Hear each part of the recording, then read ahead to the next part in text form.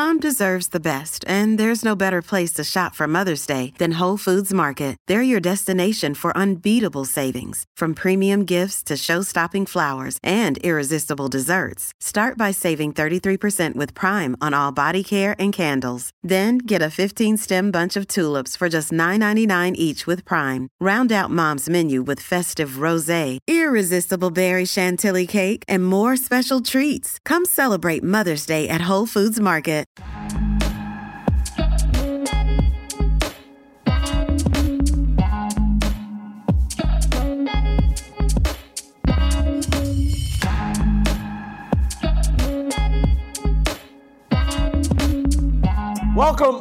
Welcome to Fearless with Jason Whitlock. I am Jason Whitlock, your host. Happy Monday. Hope you had an awesome weekend. I did. We have a great show planned for you today. Steve Kim, Maj Toure will be here today to talk. Maj Toure booted off of Twitter. We'll get into that with Maj. Give me about 30, 40 minutes. Steve Kim's going to help me talk some sports, and we're going to start with my fire starter on Deion Sanders. Deion Sanders is ashamed of the 31 NFL teams that did not draft a player from a historically black college or university. The all-time great football player expressed his contempt via social media, tweeting, "So proud of you, Isaiah Bolden. You deserve to be drafted much higher, but I'm truly proud of you. I know how much you want this. I'm ashamed of the 31 other NFL teams that couldn't find draft value in all ALL capitalized of the talented HBCU players, and we had 3 more draft-worthy players at JSU." So that's Deion Sanders whining about Isaiah Bolden on probably one of the happiest days of Isaiah Bolden's life. He gets drafted into the NFL. The guy rode the bench at Florida State, came to Jackson State, started 11 games, and gets drafted in the National Football League. Guy has a very brief resume in the college, but managed to get drafted. He's long, he's 6'3", runs fast. He got drafted, but he's got a limited resume. He's got 11 starts in the HBCU, rode the bench at Florida State before that. It's a great day for him. But Deion, of course, is there to make him a victim, and he should have gotten drafted higher. The New England Patriots selected Isaiah Bolden, a cornerback, in the 7th round of this weekend's draft. He was the lone player picked from an HBCU. Sanders coached at Jackson State for 2 years before bolting to Colorado this offseason. In recent years, corporate sports media has run with the narrative that NFL teams are unfairly avoiding selecting HBCU players, insinuating that racial bias is at the root of franchises choosing players from predominantly white schools. Let's think about that for a moment. Doesn't that raise a question in your mind? An obvious question, perhaps. What's at the root of Sanders choosing a white university over Jackson State? Let's marinate on that. Is Deion Sanders racist? Is he ashamed of himself? I need a little thought bubble popping out of my head right now. I'm trying to figure out, is Deion racist? Is he ashamed of himself? He went from Jackson State to a white university. Imagine that. I'm ashamed of the unapologetic shallowness and cowardice of jocks, ex-jocks, and jock sniffers. American sports had long been a safe space for masculinity. Now, they're a haven for victimhood and illogical whining.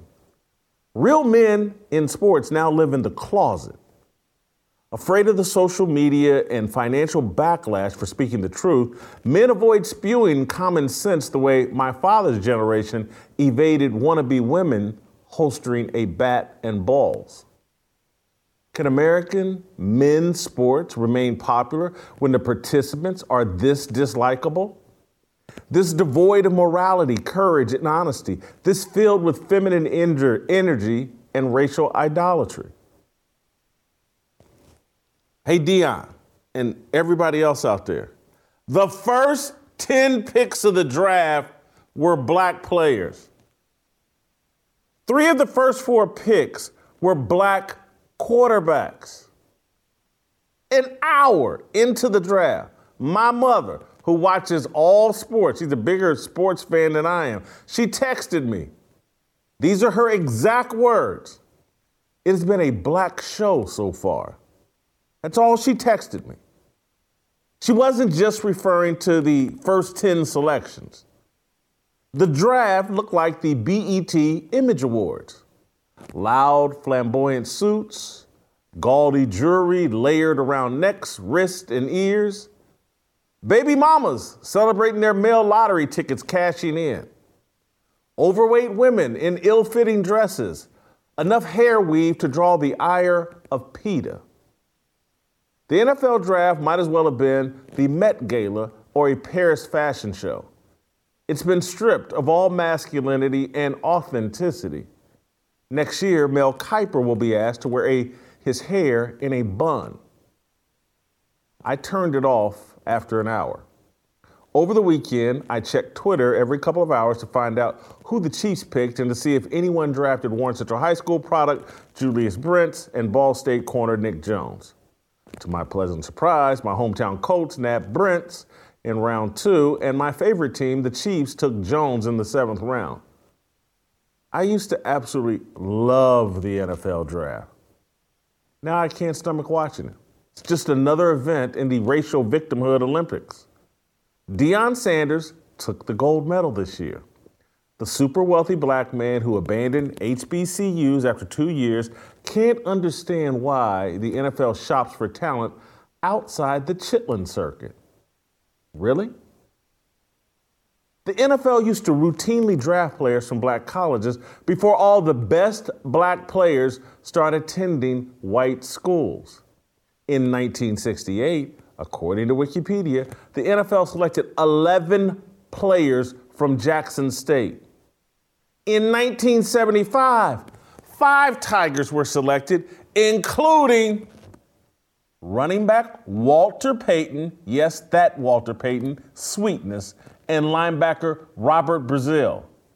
Payton and Brazile both are in the Pro Football Hall of Fame. Here's another little oddity. Payton's running back mate, I think his last name was Young, Ricky Young, I think was his name. He got drafted too and played 9 years in the NFL. This is all off the same 1975 team. So let me put another thought bubble into the air. Let me ask Deion Sanders and all the other racial idolaters. Is the 2023 NFL more racist than the 1975 NFL? Take a moment. Take a moment and think about that. Is the 2023 NFL draft more racist than the 1975? Have we actually gone backwards? All the highest paid players in the NFL are virtually all black. All the top paid quarterbacks, all black.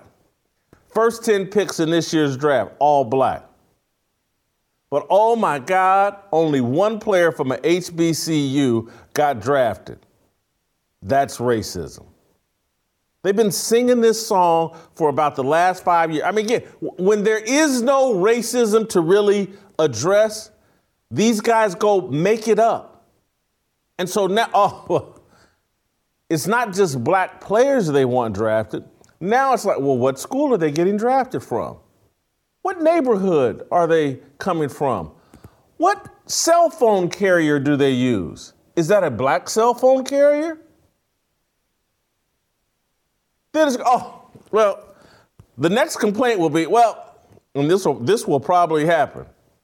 None of the black players drafted are dating black women. The NFL must address that. How come that is? I can't wait for that to be a story. The best black players by choice go to Alabama, Michigan, Georgia, LSU, etc. They go to predominantly white universities. Let me stress this again. By choice. That's an us decision. We used to go to HBCUs. But because the white man's ice is always colder, we now go to predominantly white universities by choice. It's the exact same thing Deion Sanders does and did. As a player, Deion chose Florida State. As a coach, he chose Colorado. Deion wants 31 NFL teams to make a choice and or a sacrifice he was unwilling to make.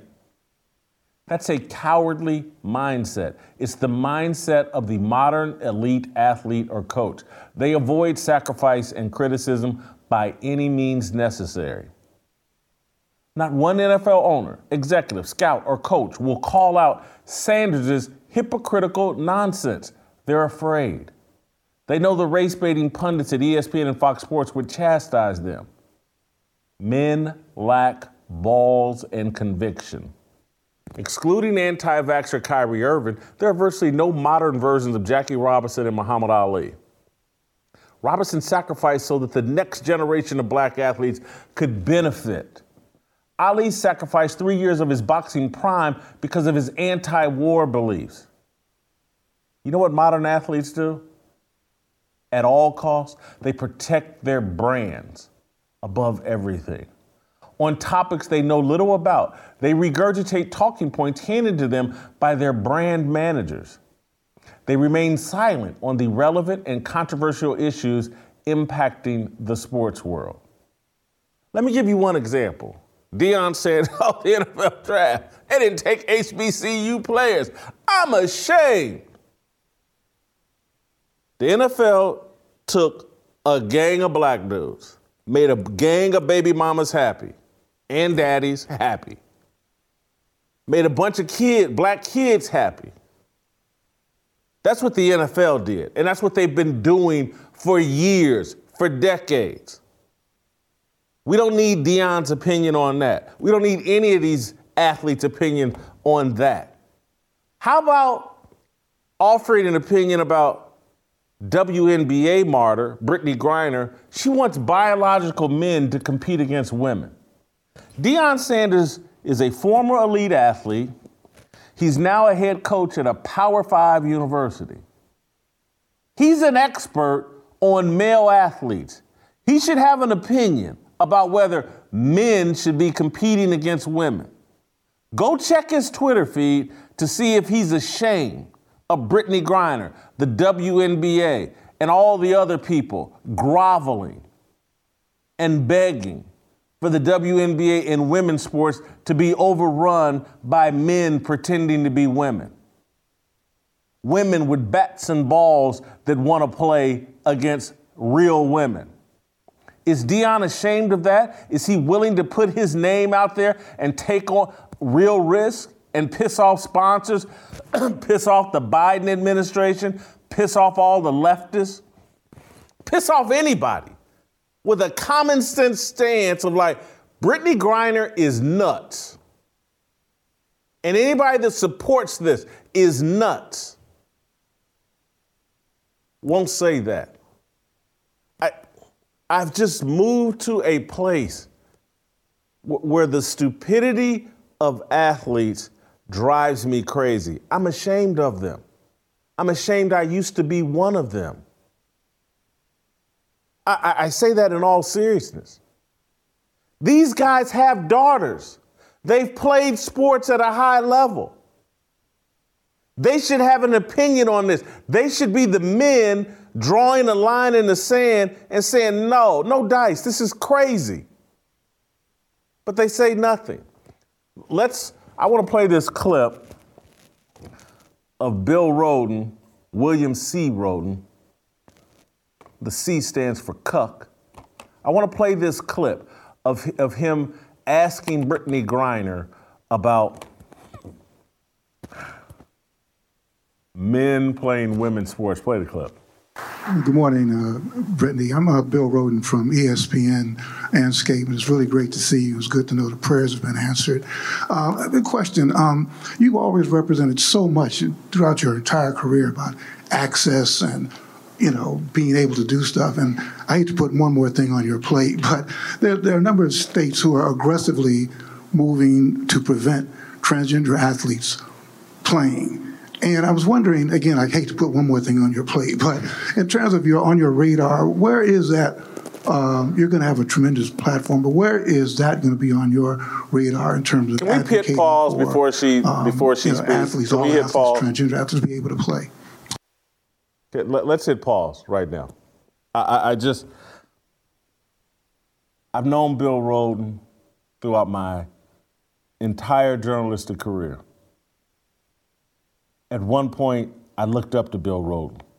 I really did. I had a tremendous amount of respect. When I ran The Undefeated, I commissioned an article celebrating Bill Rhoden's career at the New York Times and just as a pioneer as a black journalist. Bill Rhoden was never the most talented columnist in the world, but he played an important role. He was a pioneer. He was a role model. He pretended as if he were interested in promoting opportunity for other minority sports writers. He pretended as if he had some level of masculinity and sanity. Did you just listen to this man grovel at the feet of this woman whose contribution to society is playing basketball? Now, if he were groveling at Michael Jordan's feet, I would be critical. I mean, at least Michael played at a high level. This man is groveling. This woman broke the law in Russia, made this country cough up the merchant of death, an arms dealer that they called the merchant of death. We had to trade the merchant of death for a basketball player. We had to spring a terrorist from prison to recover a basketball player because she's that irresponsible and stupid. And Bill Rhoden, a 73-year-old grown man, standing, talking in front of a 31, 32-year-old irresponsible woman. Brittany, I hate to put one more thing on your plate, baby girl, but oh, God, thank you for, and just praise God for bringing you home. Brittany, oh, God, you're just so important. I hate to put something else on your plate, but would you mind if I came over and scissored with you and your wife? I'm sorry, I didn't mean scissor. I mean, should men with bats and balls play women's sports? I hate to put that on your plate, and I know you don't like bats and balls, you like scissoring, but should they be allowed to play with you guys and shower with you guys? Maybe you'll see a bat and ball and you'll fall back in love with one, Brittany. 73. This is a fully grown man groveling at the feet of a 6'8", irresponsible, weed-smoking jock. I don't dislike Brittany, but she don't represent nothing important. And all this fake, let's bring home Paul Whelan and our prisoners abroad.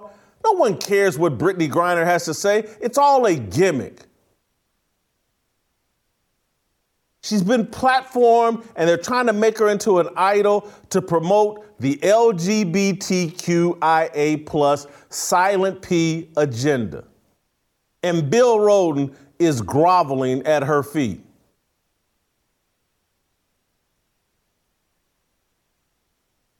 This woman's promoting transgenderism, the mutilation of kids, the gender dysphoria of young adults.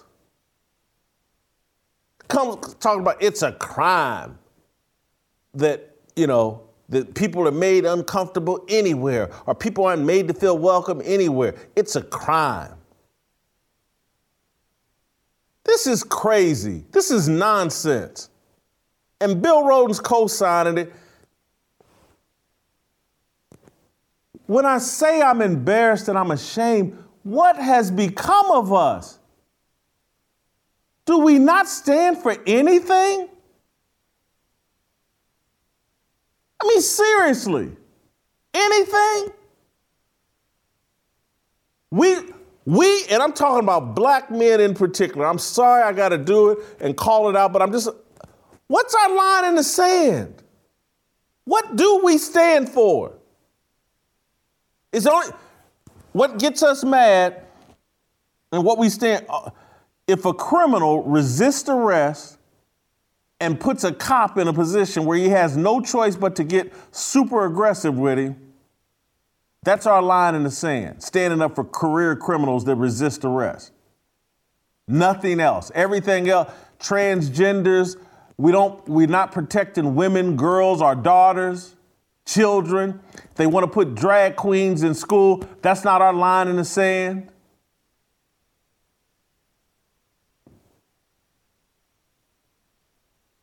I mean, what do we stand for? I'm talking about as athletes, as men, as allegedly masculine men. Some dude gets drafted in the NFL by the New England Patriots, one of the greatest franchises in the history, and he's a victim. Should have been drafted earlier. He's the only one that got drafted from an HBCU. That's a crime. That's wrong. I'm ashamed of the NFL. But I'm sure going to take this check from this white university and get the hell up out of Jackson State as soon as I can. This is madness. This is insanity. And people can get mad at me, oh, you're critical of black athletes, blah, blah, blah. You're damn right I am. We don't stand for nothing. We co-sign any and everything the left tells us to. Anything any of these power-hungry, feminists gone mad black women tell us to do, they say jump, we say how high. Brittany Griner wouldn't spit on Bill Rhoden. But here he is groveling at her feet. I don't want to put one more thing on your plate, Brittany. You got so much on your plate. Such an important basketball player. Oh, Brittany, please tell me, what should we do with these men who think they're women? Shouldn't they just be allowed to play?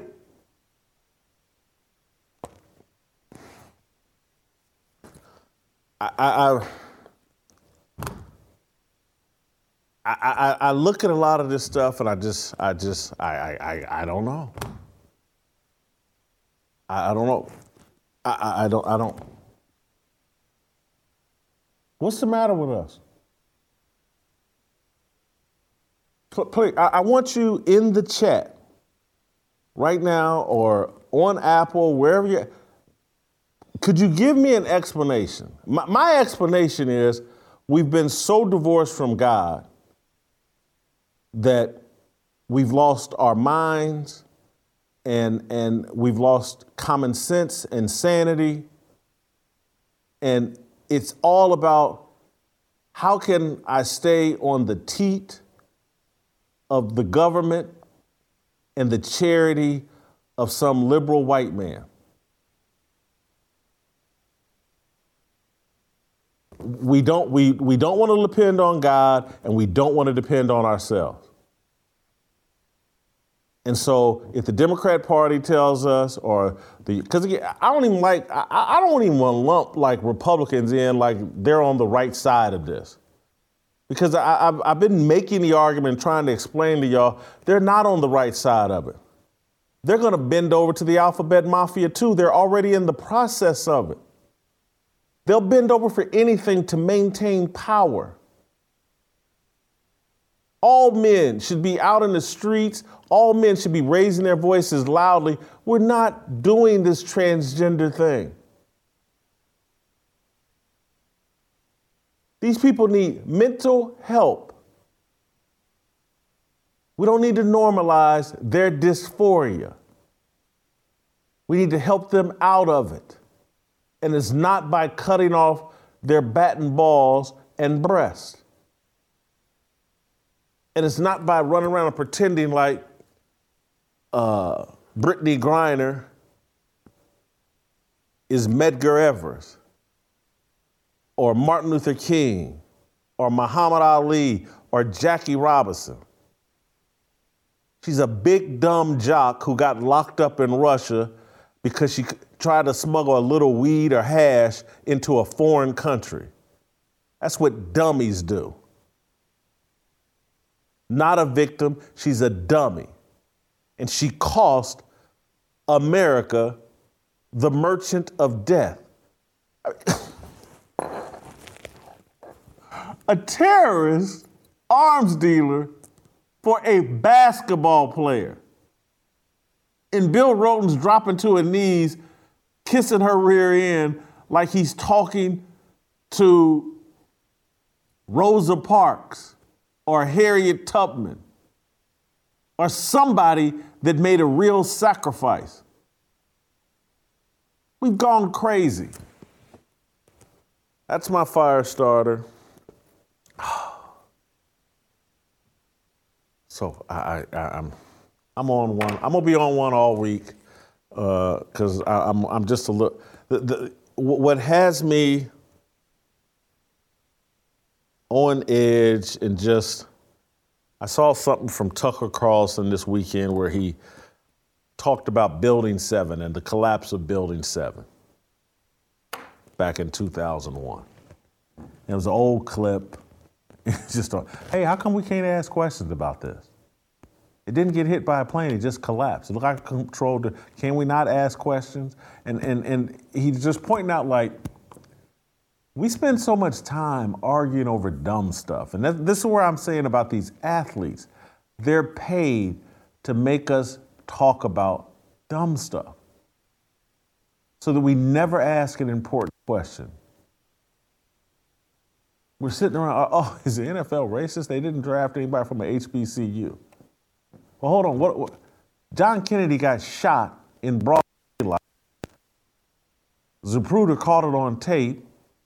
Their explanation of how a president got assassinated in broad daylight doesn't make sense, but let's all pretend like everything's normal.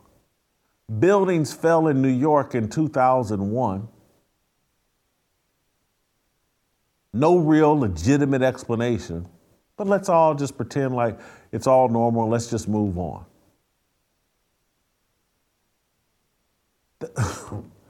They will why shouldn't they lie to us? We'll believe anything.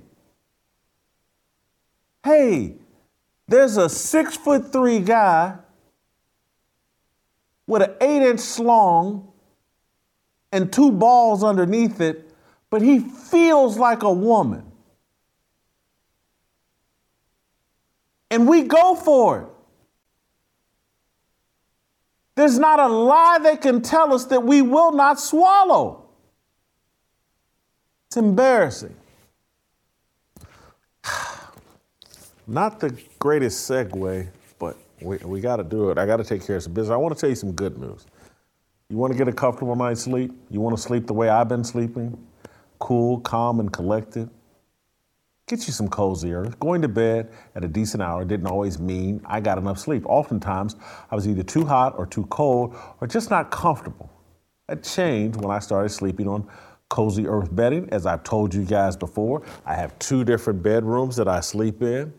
The master bedroom, the guest bedroom. The guest bedroom has Cozy Earth sheets. The other bedroom doesn't. Guess which bedroom I sleep in most often? The guest bedroom. Because I get a better night's sleep on Cozy Earth. It keeps me cool. The bedding is naturally temperature controlled. It's better than anything you've ever slept on. They have thousands of 5-star reviews, and with good reason. Cozy Earth is bedding made from the finest materials, including premium viscose made from highly sustainable bamboo. Cozy Earth is so confident you will love their products. They offer a 100-night sleep trial, which means you have up to 100 nights to sleep on it, wash it, and try it out. If you're not completely in love, just send it back for a full refund, whether it's their luxury sheets, available in 5 awesome colors, loungewear, pajamas, or premium waffle bath towels. You'll love shopping at CozyEarth.com. My audience can save up to 35% on Cozy Earth now. Go to CozyEarth.com and enter my promo code FEARLESS to save up to 35%. That's CozyEarth.com, promo code FEARLESS. All right, Steve Kim, next. It's my obligation, no hate, discrimination, raising up your hands for freedom. Yeah, 다 빨리 박수 쳐 기다리지 말고 서둘러 Reason that I'm back is to feed you raps I see that you are 배불러 So fly All right, welcome back. Let's roll out to Los Angeles, bring in the Korean Cosell, Steve Kim. Am I being too hard on Deion Sanders here? I just don't like him blaming the NFL for doing the exact same thing that Deion Sanders did. He bolted for a predominantly white university. That's where all the best black talent goes. Why is he acting shocked? Yeah, I mean, look, the NFL, if they don't like that furniture over there at the HBCUs, they're going to go to more high-end shops. Okay, they're not just going to IKEA. And that's the bottom line. You know, a lot of people are now, maybe not the people that you want, but a lot of the online chatter, people are now seeing the hypocrisy of Prime, that you are not the change that you espouse. And in fact, you're part of the problem. I mean, given the fact that when he left Jackson State to go to a PWI, he actually took some of his best players. Players like Travis Hunter, who will be drafted. So the hypocrisy is astounding, and I'm surprised that nobody just raises their hand and say, Deion, here's the problem. You're doing some great things. You affected many lives. You impacted a university for a couple of years. But do you not see the problem that when you left and you took players, that you are now actually making that problem worse? Because now the perception is, you know what, even a 1-10 Pac-12 team is better than the most elite HBCU job. Look at the perception that you are now not only turning into a stereotype, you yourself are making it into a reality. And Deion should know better. These teams would literally draft Charles Manson if they could run a 4.3 or if they could bench press 500 pounds and play football. I think he's being incredibly naive, but worse than that, he's just being a complete virtue signaler, if that's even a word. It is, but I think he's being intentionally dishonest. It's a different form of Colin Kaepernick disease. Yeah. Or the players that I love to say, love the fruit, hate the tree. And so black guy, married to a white woman, dating a white woman, he goes overboard trying to prove how black he is. Black guy who divorced Jackson State to go coach at a 1-10 Power 5 white university. Now let me overcompensate to prove that I'm still down by saying totally dishonest things about the NFL. In other words, he is the college football version of RG3. I mean, let's just be honest about it. And this brings credence when that one coach that got into a scuffle with Deion, who just was not having it, I believe it was Eddie Robinson. And Eddie Robinson said after the game, that guy's not SWAC. I'm SWAC. And I don't think people understood the context of what that meant. That meant that through good or bad, I will turn down other opportunities because my roots are here, because this is a calling for these young men. I'm SWAC. And this is his way of saying, hey, I'm still with you guys. I got these multi-million-dollar facilities. My spring game is sold out. We got a lot of people. I'm bringing 75 new pieces of Louis, maybe even from HBCUs if they're good enough. But you're not. You're not. And that's the big problem. It's like that guy who comes from the inner city and then lives in a gated community, and all his business investments are with tech and Hollywood, but then will lament when Walmart leaves Chicago or an inner city and say they're not supporting us, there's no investment into our people. And I'm thinking to myself, looking at your portfolio, yeah, very suburban here. A lot of Starbucks out there, you know, with the Glacier Gliders and the Crouching Tigers. You're not putting up a supermarket where you grew up. It's the same dynamic, Jason. Tell me this, Steve. I think, and what I was insinuating but not ready to say yet, but I want to talk it out with you, I think we're going to reach a point where the bubble bursts, where the athletes are so unlikable that, because it's hard for me. I still like to watch sports, but I do not like the athletes. There's It's hard for me to name any of the current athletes that I really like and root for. And I'm just wondering, how long is that sustainable for people to hate watch sports or just have this love-hate relationship with sports? It's hard for me to name. I'm an athlete that Kyrie Irving is about the extent of my list, and he's quirky and we're, I halfway like Aaron Rodgers now, but the rest of them seem so phony that I don't know. I think me and you, if we were Muppet characters, we are now the two old white guys on the balcony, Stadler and Waldorf. We're just bitching and moaning about everything. But I'm with you. I feel these guys are not really all that relatable anymore. And I do wonder if they're just in it completely to be mercenaries, which is fine. They are professional athletes. I'm not naive about this. I read your column about the NFL draft and what it's become and the images that are now presented. And I do think you have a point. We have to be honest about it. There are probably large segments of the populace, middle America, and even older people like us, because we are now older, although we've aged well, that kind of look at this going, geez, oh my God. Look, what I found was interesting about the way the NFL draft is now presented. It is now a prime time show that plays out over 3 days. Jason, when me and you grew up, I remember the draft, at least on the West Coast, I think was started about 6 or 7. And before I had to go to school, because trust me, with Asian parents, they're not giving you the day off to watch the draft. Okay, it was all on one day. So basically, I would get to watch the number 1 pick. And if I got to number 5, I was lucky because my parents would say, okay, none of that's important. Come on, you're going to school. And if a team drafted out of their position and the clock restarted, I was like, oh my God. It was the worst thing. And I remember it was a big deal when it went to Saturday and Sunday, and now it's just a primetime show. And it becomes like this where everyone tries to put on a fashion show and the jewelry or half of their signing bonus is already on their necks and on their wrist. Look, for guys of our age, and I do think it is a cultural thing. We have to admit that it is hard to stomach, especially if you've seen drafts in the past with what took place before. This doesn't feel authentic to me. It feels like the BET Awards. Right. It's a TV show. It truly is. It got me to be thinking like, the Will Levis situation I thought was really interesting. People got a kick out of that because he's just sitting there. Now, I thought he would drop. I didn't think he'd drop all the way out of Thursday. That was pretty stunning.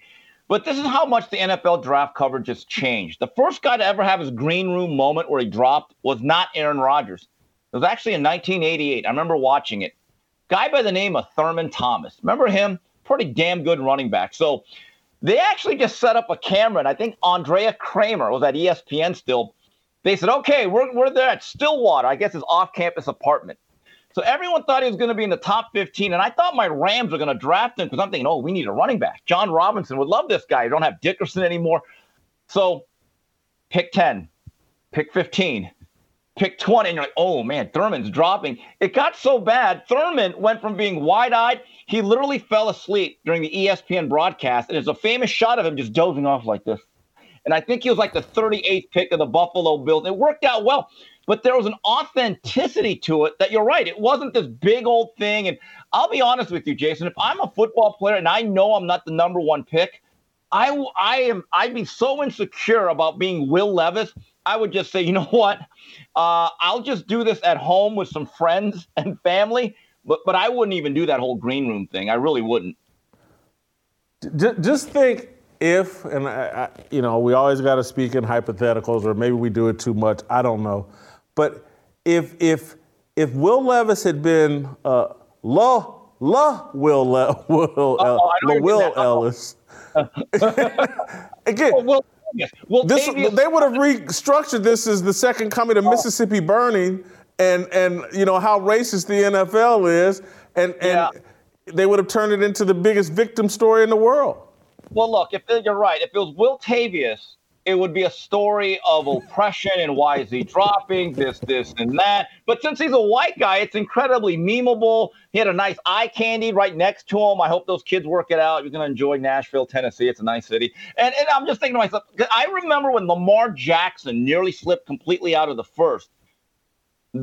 I remember Deion was actually on that broadcast that year for NFL Network. He won the. And there was a lot of pressure to make sure that Lamar Jackson got out of this green room drafted on that first night. And I think Deion said about Ozzie Newsome, Ozzie, you a real one. And I'm like, wait a minute. Ozzie Newsome will not draft a player just because of race or to check a box. That's an insult to Ozzie Newsome, one of the greatest GM player personnel guys who has ever been. He drafted on merit, and guess what? It worked out. By the way, good weekend for Lamar Jackson. Let's mention that. But yes, if it was Will Tavius, it would have been a different narrative. Yeah. Will Tavius is a great name, and you're right. Totally different story. Hey, I want to stay on the draft slightly. I want to talk about Griner and Bill Rhoden. Seriously, and the guy was on the Sports Reporters with me. The guy was someone I looked up to and admired, and I don't want to put one more thing on your plate, Brittany, but when you're not scissoring your wife, will you be fighting for transgender athletes? I know you don't really like batting balls, but will you be fighting for more batting balls in the locker room? I don't want to put one more thing on your plate. I just thought embarrassing for Bill Rhoden, Anscape, ESPN, Sports Reporters, men, black men in particular. I just thought it was embarrassing. Well, the guy wants to keep his job. He knows his role. He read the script, but I'm not going to lie to you. That level of psychopathic behavior, he belongs covering boxing. I mean, good grief. It's just, to me, like, look, the last thing Brittany Griner wants is about 25 Juwanna-mans coming into the league because there goes her dominance. I actually think for her, see, this is what I would tell Brittany. Hey, yo, Britt, the last thing you want is actual big athletes coming in to the league. That hurts you. Because think about it. What's been her big advantage since, 8th grade? Her size, right? And she has skill, but it's really her ability to barely dunk the ball. You bring in Juwanna-man, who can play way above the rim and can just muscle her. Well, she goes from being maybe the most dominant big person or individual in that league to just being a journeyman if you bring in 15 average 6'6" JC guys who want to be all of a sudden Juwanna-man. So, again, that actually works against her interest. So I argued this late last week in a column that they're going to bring in men to the WNBA. That this is all, this whole Brittany Griner is a national voice, and anytime Brittany Griner farts, ESPN does a front page story. ESPN.com puts her at the top of the headline feed. Brittany Griner farted in practice, and like grabbed a rebound while farting. It had a nice fragrance. There was an aroma. Yeah. Turned into a cologne or something, right? Yeah, I get it. Yeah. Steve, I actually think we're going to see it in the next 5 years, maybe in the next 3 years. They're going to have a man in the WNBA. Oh, God. You know what? In a perverse way, I want to see it. I do. Because, and I brought this up last year, it would be like that old SNL skit. Remember when Michael Jordan hosted it and he was the first black globetrotter? You remember that? And he was just running circles around these stiff white guys, and he would score like 100 points. It would look like that. It really would. I just, by the way, speaking of which, it's kind of on the same subject. I saw something on Twitter where Becky Hammon will now be in the running for the Raptors job. And then she said, well, I'm not worried about them boys. I got bigger things. No, you don't. And if I'm the Toronto Raptors, I know me and you disagree. If I'm a decent Raptors player and I could find my place on another team in the league, I'd look at my contract and I'd tell my agent, let's get the hell out of here. I would want no part of that. Call me sexist, call me whatever, call me chauvinistic. I would want to get the hell out of there real fast. I don't want anything to do with what is going to take place should that come to fruition. I don't know how that I think coaching is so rare in the NBA at this point now that everybody's just rolling out the ball for the most part. What are the 30 NBA teams? I think 8 or 9 of them are being coached. The rest are just have no control, no leverage over the players, and just are at the whim of whatever the players think. And Becky Hammon would just fall right in line with that. The name that I'm shocked we're not hearing is Don Staley. I can't believe Don Staley's not a candidate for this Toronto Raptors job. I guarantee you she's thinking about playing the race card for her name not being mentioned. Well, but Jason, why isn't Mark Jackson ever going to get a job again? I do not get it. I hear all this praise for Steve Kerr, but the foundation was laid by that man. Okay? And you want to talk about equity and opportunity and being fair and doing things on merit. Why isn't Mark Jackson even giving interviews? If you care about this issue, Mark Jackson should be front and center. I think he's made it clear he'd like to coach again. He was very competent. He did a very nice job. Steve Kerr now gets to bear the fruit of all that labor. Okay?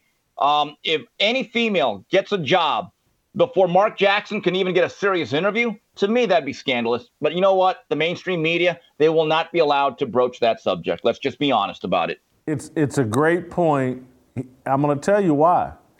Because of his Christian faith and how woke this league has become, they will run into one of these situations where, they want to have a pride night or one of these other far left drag queen night.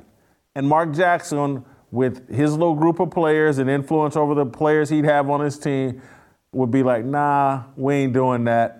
And so he doesn't fit the LGBTQ agenda, and the NBA is a LGBT. It's an alphabet mafia league. Could you imagine? You know what would happen though? If, let's say Mark Jackson was on the sideline during one of those nights. You know what he would say though, right? Mama, there goes that man. Then he'd get fired for it. Anyway. All right, that's exactly what would happen. Steve, I want to talk a little bit about the NBA. Interesting game last night, interesting series coming up. Steph Curry drops 50 in Game 7 against the Sacramento Kings. I've seen no one of consequence, but I saw someone tweet out, and I reacted to it, that, no way Magic Johnson could drop 50. Just like, these people they were born last night. I mean, Magic had 42 in a Game 6 of the end. But regardless, I think what is being set up here, though, with LeBron and Steph facing each other, if one of these two guys gets out of this series and goes on to win the championship, and particularly if it's Steph and he gets his 5th championship, he'll have a right. There will be an argument about whose era was it. Is it Steph's or is it LeBron's? And where do you stand on that? If Curry gets this 5th title, wins this series, does he have a right to claim this is his era, not LeBron's? Yes, especially in light of the fact, wouldn't it be their 2nd championship post Kevin Durant? I mean, there's a real argument. I will say that. By the way, going to your original point, this whole notion that Magic could not play in today's game is so wrong. I mean, with the open lanes and how open the game is, he would literally average a triple-double without even trying. And I'm talking not one of these stat-padding ones like Russell Westbrook. The interesting thing, I would say to that guy, if I really got into it, you're right. What Steph Curry does, Magic Johnson cannot do. He's a much smaller player. He doesn't run around the floor.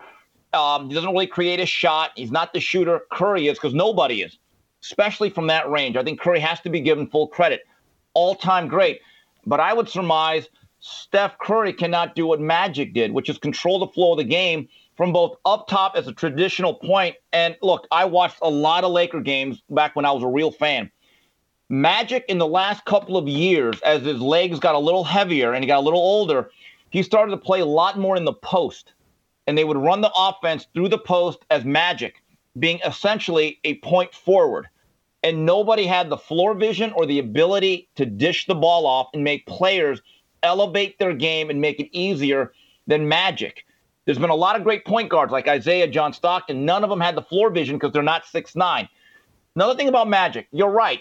Is he the shooter of Steph Curry? But there's two misperceptions in basketball that I always fight back at. One is that Magic is not a shooter. Well, he's not a pure shooter, but he was a good standstill shooter. He wasn't Ben Simmons. He had a nice set shot. He eventually became a pretty decent three-point shooter. And then in the post, he developed a really good junior sky hook, as he called it, which was an absolute weapon. So this whole notion that he couldn't shoot, he wasn't great off the dribble. That wasn't his game. The other one is that Michael Jordan wouldn't pass the ball or couldn't distribute. Biggest lie in the world. When he played point guard and he wanted to get people involved, trust me, he could dish the rock. And there were stretches where he was having triple doubles, almost did in the 91 finals, by the way. I really think right now the race is for who is the best player since Jordan. I will die on this mountain. There will never be a basketball player as good as Michael Jeffrey Jordan. We could talk about it in another show, but I'm saying right now the race is for a clear second, but no one will overtake him. Bottom line. So go back and answer my original question. Can you see Steph supplanting LeBron James in that chase? Okay, be honest. This is like the pound-for-pound discussion in boxing. If you were to start a team with one player, okay, would it be Steph or LeBron? Honestly, I think I'd still take LeBron. I would, because he's bigger and he can still distribute the ball. And look, he's the all-time leading scorer.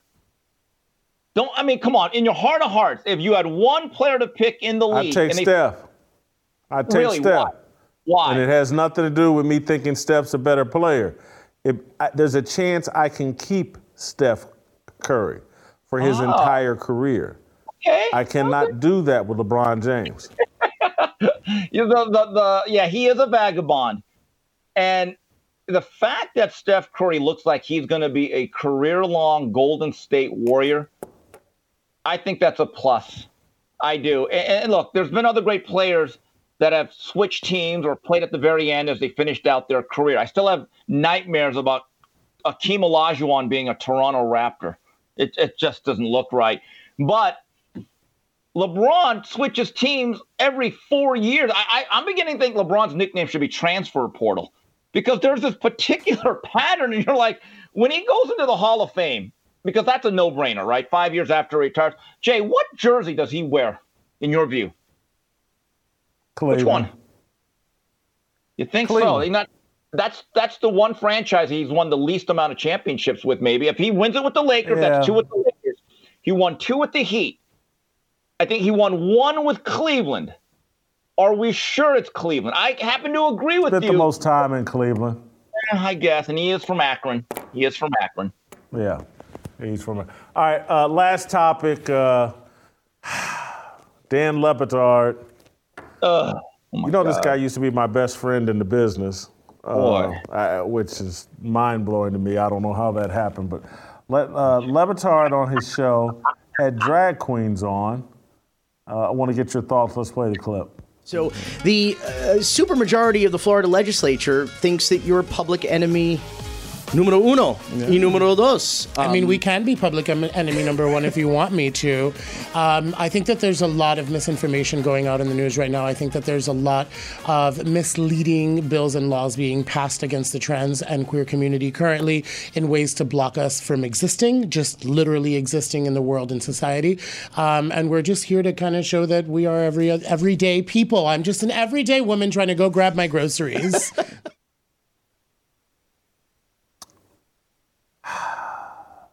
Your thoughts. Okay, so wait a minute. Let's rewind here. So you used to really respect William Roden. You were best friends with Le Batard not that long ago. Where in the world am I going to be in 3-4 years? I'm actually worried about what lays ahead for me. I'm not going to lie to you. This track record. I'm not saying you're the best judge of character here. When it comes to that, you're not exactly John. I'm not going to lie. Here's the thing. someone said this on Twitter. If strippers, from what you were once a connoisseur, long time, another chapter in your life, did exhibitions and shows in front of kids, it would not play well, and it shouldn't. People would be outraged. All we are saying to that group of people, you can live your life, but can you leave the kids alone? This whole narrative that we are trying to eradicate them, that we're trying to get rid of them, that we're making their life difficult, it's not true. I think there's a live and let live, but when you are trying to infiltrate the hearts and minds of toddlers and the youth, I think it crosses the line. And Le Batard, again, is pandering, and he's playing that role. I really wonder in the deepest recesses of his mind, is he comfortable with that coming on his show and at least giving what it seems to be a taciturn endorsement of it? Well, these guys will do anything for a check at this point, and so they're comfortable with anything. Does it betray everything that he's done pretty much the last decade? I don't think is authentic. I don't think it's consistent with the values of his upbringing, of his Cuban parents who were refugees and immigrants that, you know, best of my, really conservative.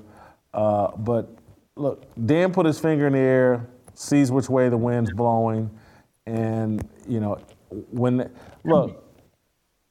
if they're on the air 5 years from now, 7 years from now, when they legalize minor attracted people, he'll have them on his show as well. And because, again, that's what all these guys, and Bill Rhoden will be somewhere asking someone a question. Well, Brittany, I know you got a 12-year-old boyfriend or girlfriend, but how they doing? Did you drop them off at school? I mean, these guys will do anything for money. It's embarrassing. It does. I don't know. This world, it's what people will do for money, and it's anything. They'll drop any values, any beliefs, any convictions to make sure that they're in line for that next paycheck. I just can't do it. I've never been able to do that. I like money, but, you know, I like doing what's right more.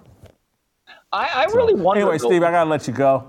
Go ahead. I gotta let you go. I'm gonna give you TMI, but you know, I gotta drop the kids off at the pool.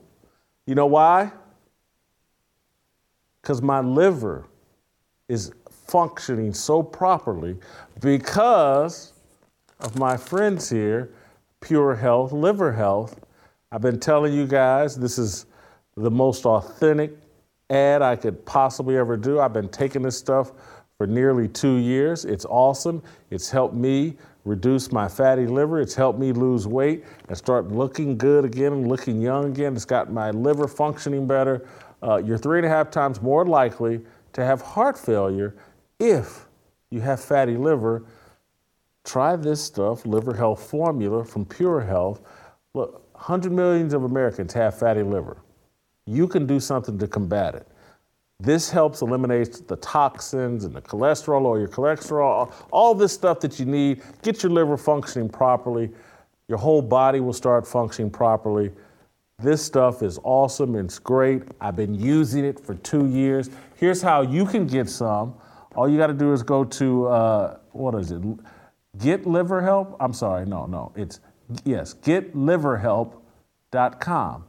GetLiverHelp.com/Jason. There's a free bonus gift if you go to GetLiverHelp.com/Jason.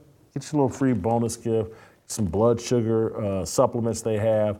This stuff is awesome. I can say it authentically. Hey, make sure you're slamming that like button. Make sure you're on Apple and you're telling your friends about it and you're giving us that 5-star review. Help us fight the algorithm. Toure, we're going to hear why he got kicked off of Twitter.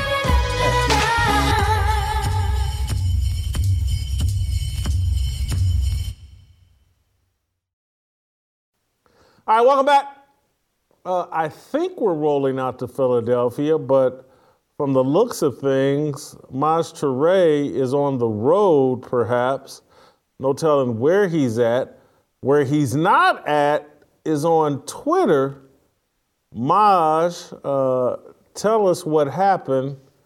First of all, where are you, and are you on a tour bus? Where are you headed? I'm in our RV. We have an RV that when we get kicked off of planes for not wearing a mask, we bought an RV so we can continue to do the classes around the country. So we're in our RV, but just to we try to make it available to people that might need a night, might need some, stuff like that. So just to hear straightening up, and I see the Twitter folks are mad at me because I want to defend children against pedos.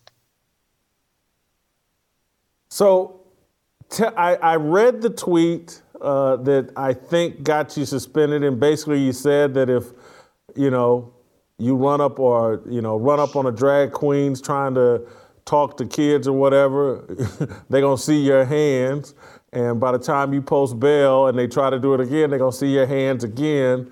Am I right? This is the tweet that got you suspended? Yeah, that's absolutely the tweet. That's the tweet that, and now in further context, I want to be clear.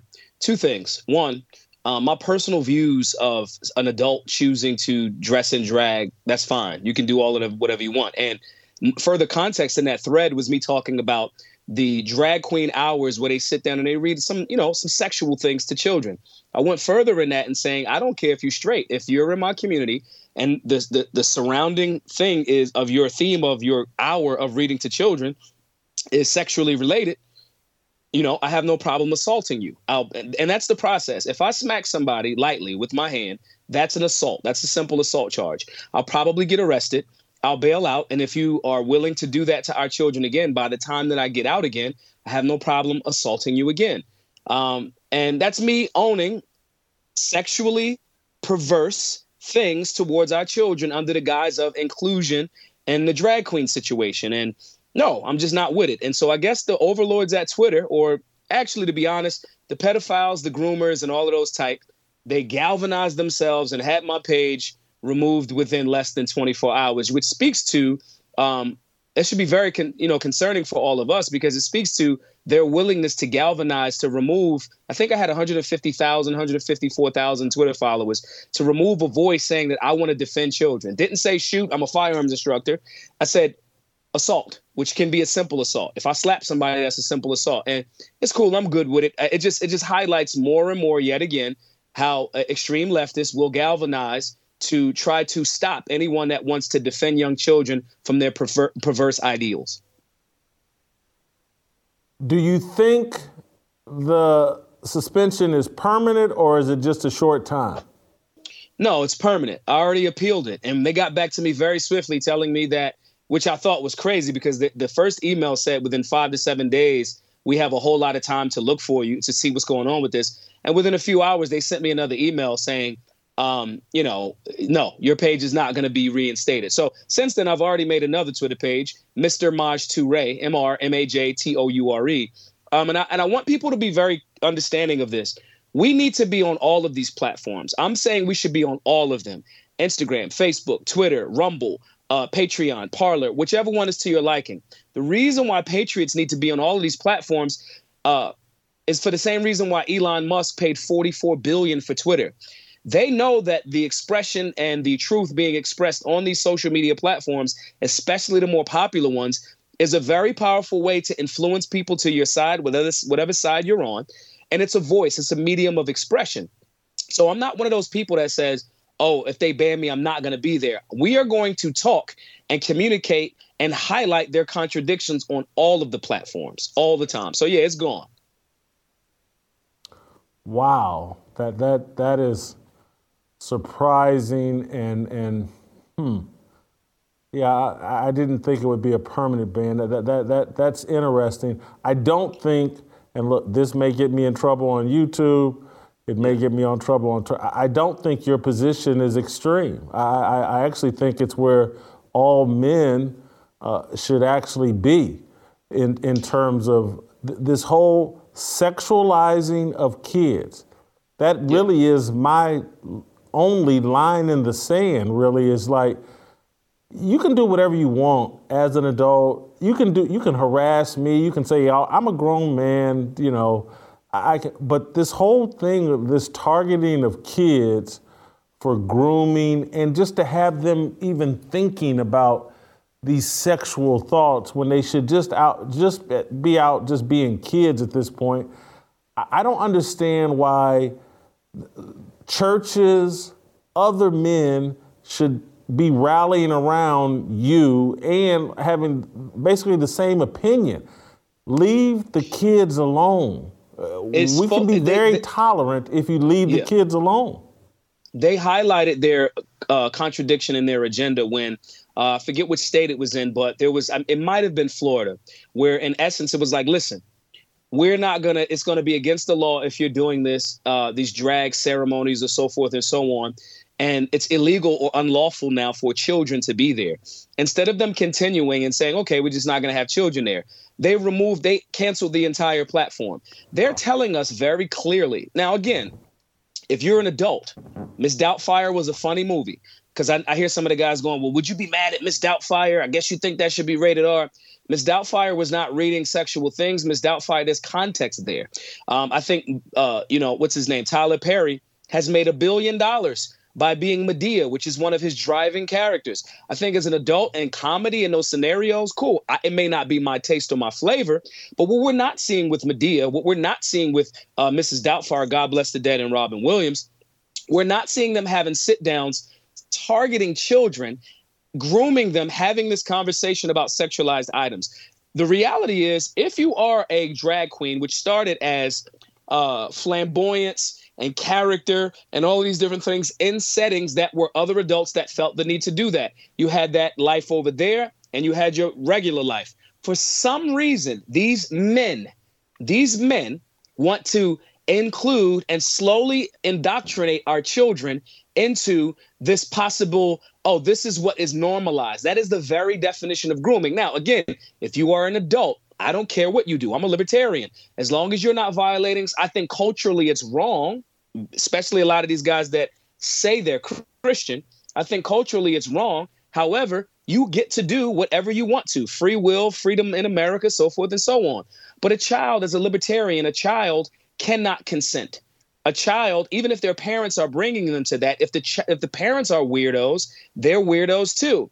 And so these contradictions need to be highlighted, and we need to say it. Now, this does not mean that I'm saying people that choose to be transgender or people that choose to be dress and drag, they don't have the same human rights. They don't all of these, human and natural rights that we all are afforded by our creator. I'm not saying that. I'm not even saying that they're horrible people. I'm saying you're a horrible person, and I have no problem smacking you if I see it in my community. That's what I'm going to do. I have bail money. It's fine. I am totally okay with the accountability for my actions. I was in Texas a few days ago speaking at the Take Human Action tour, and somebody asked me there, a transgender was sent and was very upset. I communicated very well. The transgender lady left out. I even, said, hey, what pronouns would you like me to respect you as an adult? And we went through that. And what I said was, when someone else asked was, well, you're about firearms. What if that transgender that you slapped for doing that has a firearm and they try to defend themselves? They are even within their rights to do that. If I go to assault you, you have the human right to defend yourself in whichever way possible. I'm okay with that. The reality is far worse things had great men and great women, but mostly I'm speaking to men, had great men that were willing to say enough is enough. There were great men that fought against the scourge of slavery. There were great men that fought against segregation. There were great men that fought against improper things all around. So if I have to lose a Twitter page and make another one, which I already have, if I have to lose a Twitter page, which is not a real place, it's a great tool that we use for fundraising, for spreading our message, and we will be on those platforms. But if I have to lose 150,000 Twitter followers because I have to be a leader in this fight while respecting the human rights of transgender people, then that's an easy call for me. I think we need to be rallying and circling the wagons just like those weirdos and groomers did to get my page removed. This should be a bigger highlight to people saying, especially in the liberty and conservative movements, we should be saying this is wrong. Elon needs to look at this because I think he's been doing a great job on, getting rid of some of the weirdo stuff on Twitter. But this is another thing that he'll, at a certain point have to look at. I know Elon doesn't look at every single page that's removed, but the concept of rallying around people that want to groom children, there is no such thing as an acceptable drag show for children, period. That's not it.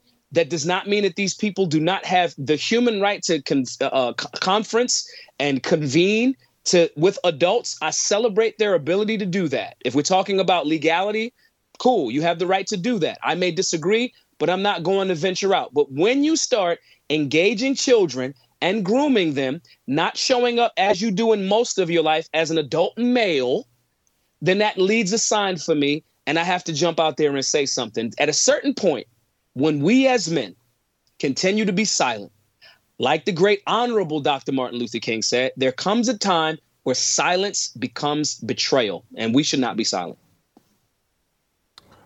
Maj, I saw something this weekend on Twitter from, there's a group called Gays Against Groomers. Yes. And Gays Against Groomers were complaining. There's a study that's been released that 25% of high school students now are identifying as LGBTQ. And Gays Against Groomers was complaining about this, saying, this is what happens. They're grooming kids into this lifestyle. These are actual gay people complaining about, like, hey, we're grooming kids into a lifestyle that now 25% of them, when it used to be 3 or 4%, and now on a dime it's 25%, even the gay people are recognizing that, like, hey, this is intentional, what's going on. The LGBT community should separate itself from the Q and plus community. They are being hijacked, and they see it. The Gays for Groomers, I'm familiar with that page. You guys are being hijacked. I have friends that are homosexual friends. I go to the gym, we hang out. One of my favorite cousins is transgender, adults. They are actually, some of my friends in the gun community, the Second Amendment community, are transgender. I respect their choices. They are also saying, this is wrong. When you have someone in the community, if I'm in the gun community and I say, hey, we have an issue with unjust laws or people being boomers and supporting unjust statutes, unconstitutional statutes against the Second Amendment. I am a leader in the Second Amendment activist community. I am a leader in that community. If we're telling you there's a problem with these laws, you might want to listen. If we say Alec Baldwin's lying about the gun just went off, you should listen. If Gays Against Grooming are saying, this is not us, we fought for the right to be open about our life without being physically violated simply for being. Not that they were pushing that lifestyle on the children. If they're saying that, and if the rest of America is not paying attention, you may pay attention when it's too late. They are literally telling you, and I would challenge and support the lesbian, gay, bisexual community to challenge other members that are trying to, or people pretending like they're a part of that movement, and turning it into something. They are corrupting it for the fights and trying to wave run and coat ride on the work that a lot of lesbian and gay people, the fights that they've had, not to be able to go outside and get gay bashed. These guys are hijacking your movement, and there is a distinction. Again, morally or spiritually, you may disagree. I may disagree with that lifestyle. That does not mean that I get to say you get to get bashed. And the people that are grouping it all together have a different agenda. And I would just challenge the gay and lesbian community to kind of get involved and push back, similar to me getting involved. If you're an irresponsible firearms owner, I'm going to check you. You're making it bad for the rights that we fought for to secure and push back against extreme leftist agendas. And I would challenge them and support them in doing the same. Maj, I got to say, I'm very pleased at the stand you've taken. I hope more men follow your lead. I hope you inspire some to even just pay attention to what's going on. I'll end on this note asking you this. I think if I had to, on a scale of 1 to 100, how much do you think Twitter has improved since Elon Musk took over as opposed to Jack Dorsey and the previous regime. And so I would say there's been a 40% improvement since Elon Musk, and I'm happy with it. I'm not satisfied with it, but I'm happy that it's better. But it's not, when I hear stories like yours, I say, oh wow, there's work to be done here. Particularly, you talk about a permanent suspension. They want to put you in timeout for 2 or 3 days. I could almost ride with that, but a permanent, that seems crazy to me. I think that even outside of my personal ban, I understand that there was a campaign, a lot of people there's a lot of weirdos that are mad that Elon took over. They didn't leave Twitter when he bought it like they said they would. They still around, just like the people that said if Trump won, they was going to move to Canada. There's a lot of weirdos and pedophiles on these social media platforms. It's a recruiting situation to groom. So even with my ban, and hopefully somebody over at Twitter or maybe even Elon will reinstate me at some point, they have the power to do it, even with the email that I got. I would still say overall, there's been a massive improvement. I languished at maybe 98,000 Twitter followers for about 2 years. Elon bought it, took over, my engagement, boosted my actual following started to increase. So I'm overall impressed. I still do think that there's things that need to be handled, but I think that it's 100% better, or not 100%, but it's light years better than what it was, and I wouldn't complain. And, I got another Twitter page, MRMAJTOURE. Thank you, Maj. Enjoy your trip wherever you're headed. We'll catch up with you next time. We'll play some tomorrow, and we'll see you tomorrow.